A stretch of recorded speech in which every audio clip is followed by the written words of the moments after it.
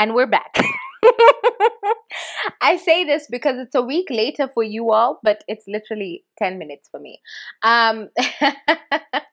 Because I am away at the moment, this is a scheduled podcast episode.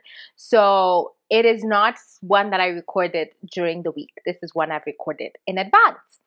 I am currently enjoying myself in Arusha. So I'm picturing myself, I'm still in Nairobi, but I'm picturing myself enjoying lovely Arusha weather, and having a really good time. But currently, right, current day, we're talking about building a team, right? So this especially for for founders, right? And especially for women, right? Women in business. Your team is everything, my darling. And I say this because I have sometimes gotten this right and then sometimes gotten this very wrong. What do I mean? When you're building a team, and I'm also saying this to myself, right? Because I'm co-founding new ventures as well. When you're building a team, there are certain rules to follow, right? What do I mean? I talked about this a bit with the co-founder relationships episode, which, by the way, did phenomenal in terms of just listenership. Did absolutely crazy. Thank you so much for that, guys. But still in line with that, when you're building a team, you need to look at building a team that is not just skill-based, but passion and loyalty based. What do I mean? When it comes to teams that I have built, most of the times the ones that I regretted is when I put someone on the team because they had background for the role. That's the first way to go wrong.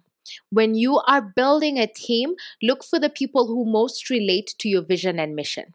Why? Because skills can be taught, right? Competencies can be taught.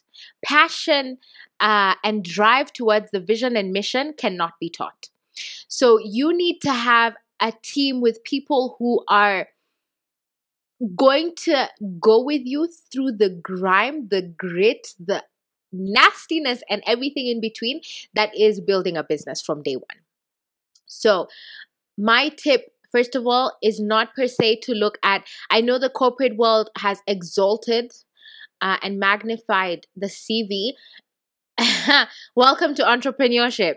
Does not account for Jack. So the CV is good. It's good to look at what a person can do just to place them in a department. But whether or not you bring them on board should be on the basis of their heart for the vision and mission that you're working on. So look at that first.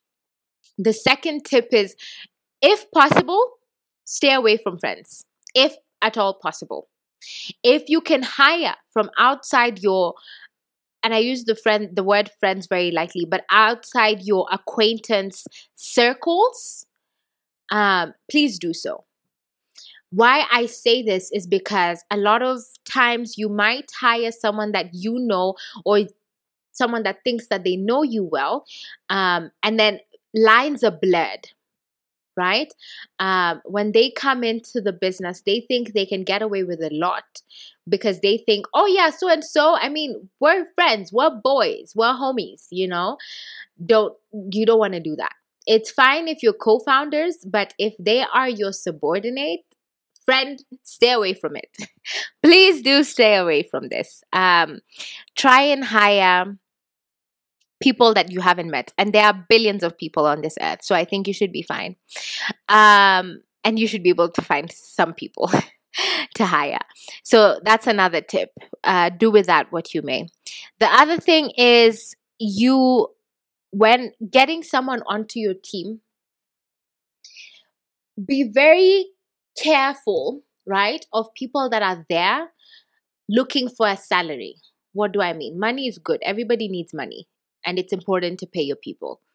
But the reality of entrepreneurship is that the 31st is not always the 31st. Entrepreneurs know what I mean.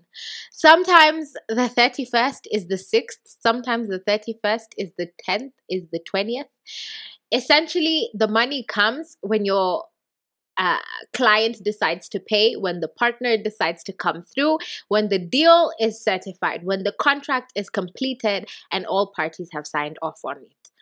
It's not that 31st is 31st and everyone will be ready to pay you on the 31st, or to pay the staff on the 31st. So with this in mind, you want people who are willing to bear with you when the numbers are not adding up, and are willing to bear with you when the supplier hasn't come through, or your client hasn't paid when they were supposed to pay, or that distributor hasn't done their job, right? So they were supposed to maybe distribute products or whatever, and they just haven't gotten back to you. When life happens, you want to have a team that will not be on your back because they expect salaries by a certain date. So they should be able to bear with you. So be aware of that, especially again, depending on the industry that you're in. I understand some work different from others. So again, understand the game that you're in and understand what works for you and for your industry as well as your business.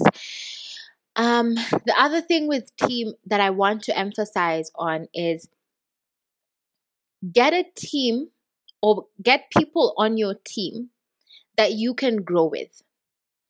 So I know sometimes there are certain roles where you have to hire the best and not compromise because you need the best service for a certain thing.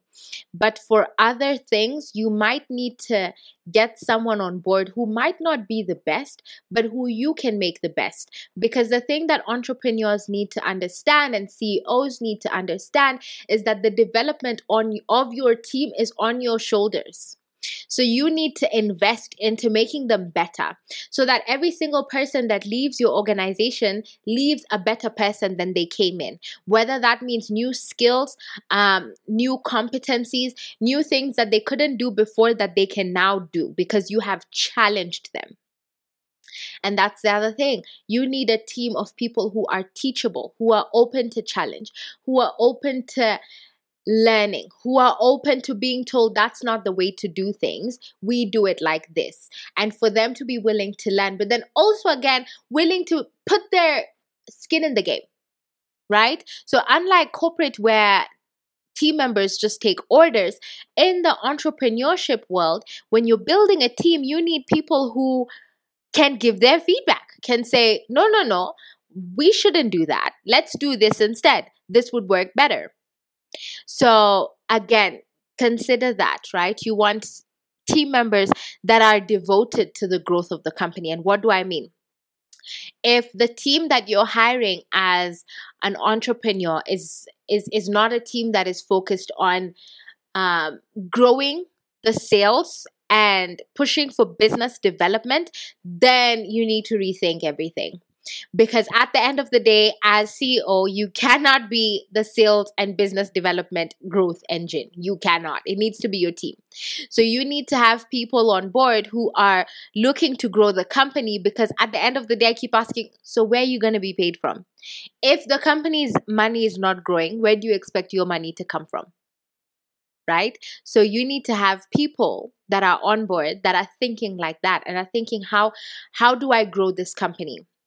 Even if that's not their specific role, they need to be thinking of growth. They need to be thinking of partnerships. They need to be thinking of collaborations that the business can leverage on. They need to be thinking about the future, not just now. And then I think also when building a team, I think go in knowing that you may go wrong sometimes. You might put someone on the team that is not the right person, and that's okay. You might hire the wrong talent pool, that's okay. Just know that it's an up and down journey. Just like anything else in entrepreneurship, you can work hard to get it right, but nothing is guaranteed. And the reality is, people will let you down. That is one fact of human beings. They will let you down in different ways and at one point or the other. So I think going into building a team knowing that is very important. And then I think also, just like in general, right?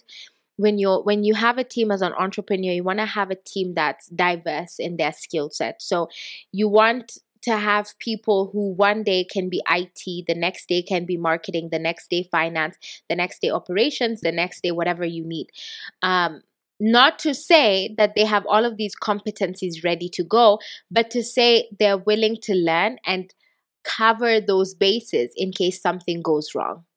If they're not willing, if they're unwilling and are fixed on being in any one space, then that's not entrepreneur team material. That's corporate team material.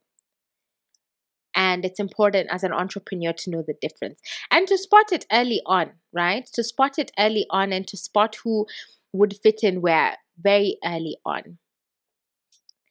I think it's also important for me to say here that when you're building a team and when you're developing expectations for what you want people to do, please learn how to do it yourself. At least have an idea, right? So at least be willing to do something before you delegate it. Because otherwise, when someone is struggling with it, you wouldn't be able to teach them. And that's the key thing about building a team that no one tells you, is that you're essentially getting people together that you will be teaching for a while. To get the company to where you want it to go to, you will be teaching them for a minute. And it's important to know this. Alongside, of course, with all the other things that go into how a team works together and having different personalities collaborate and be productive together and how to give feedback and all these things. These are all things that go into actually running a team. But when you're building it, keep personalities in mind, keep attitudes, keep teachability, keep the heart and the vision of this person in mind. Are they there as a stepping stone to pay their bills, or are they there because they love what you're doing and they want to be a part of it long term? Because those are two different sets of people. And one set can be taught and the other set may be taught but will likely leave. Still in line with this, I think always being open to the fact that people will leave, right? And making sure that you're ready for that, making sure that you consistently as an entrepreneur are ready to cover those bases or have people to cover those bases. And I think at the end of the day, if you cannot see yourself, right, being dropped on an island like Survivor. I watched Survivor a few weeks ago, so it's still in my mind. But if you cannot see yourself being dropped on an island like in Survivor, if you haven't watched it, please go and watch it, with complete strangers and working together to survive. If you don't see yourself being able to survive on an island for, I don't know, 6 months with a teammate, then likely they shouldn't be on your team. If you're not sure of whether they'll be able to add value so that you all can survive, then you don't need them. So I think bring it back to the basics, right? If I can survive with a person, right, on the edge of extinction, then likely we can build companies together, right? Likely we can tolerate each other enough to build a company together. So be very open to that. But more than anything, as a leader yourself, when you're building your team, know that it means that you need to build these people. You need to build them emotionally. You need to build them mentally. You need to build the future of their careers. You need to build how they approach life. And you need to make sure that they're better people when they leave.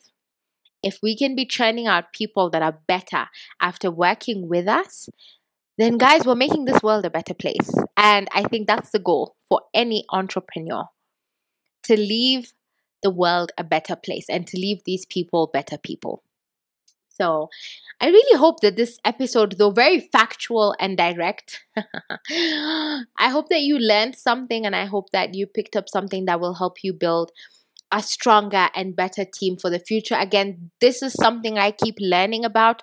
Again, I'm picking up books, I'm listening to other podcasts about this. I'm trying to learn as much as I can aside from experience, right? So experience is the best teacher, but if you can avoid her, avoid her. I hope if you got it, you got it. If you didn't, it's fine, honey. But yeah, I think again, I still make mistakes here, guys. It's not to say that I don't. But overall, it's been an okay experience. Okay, not so shabby so far. Not so shabby.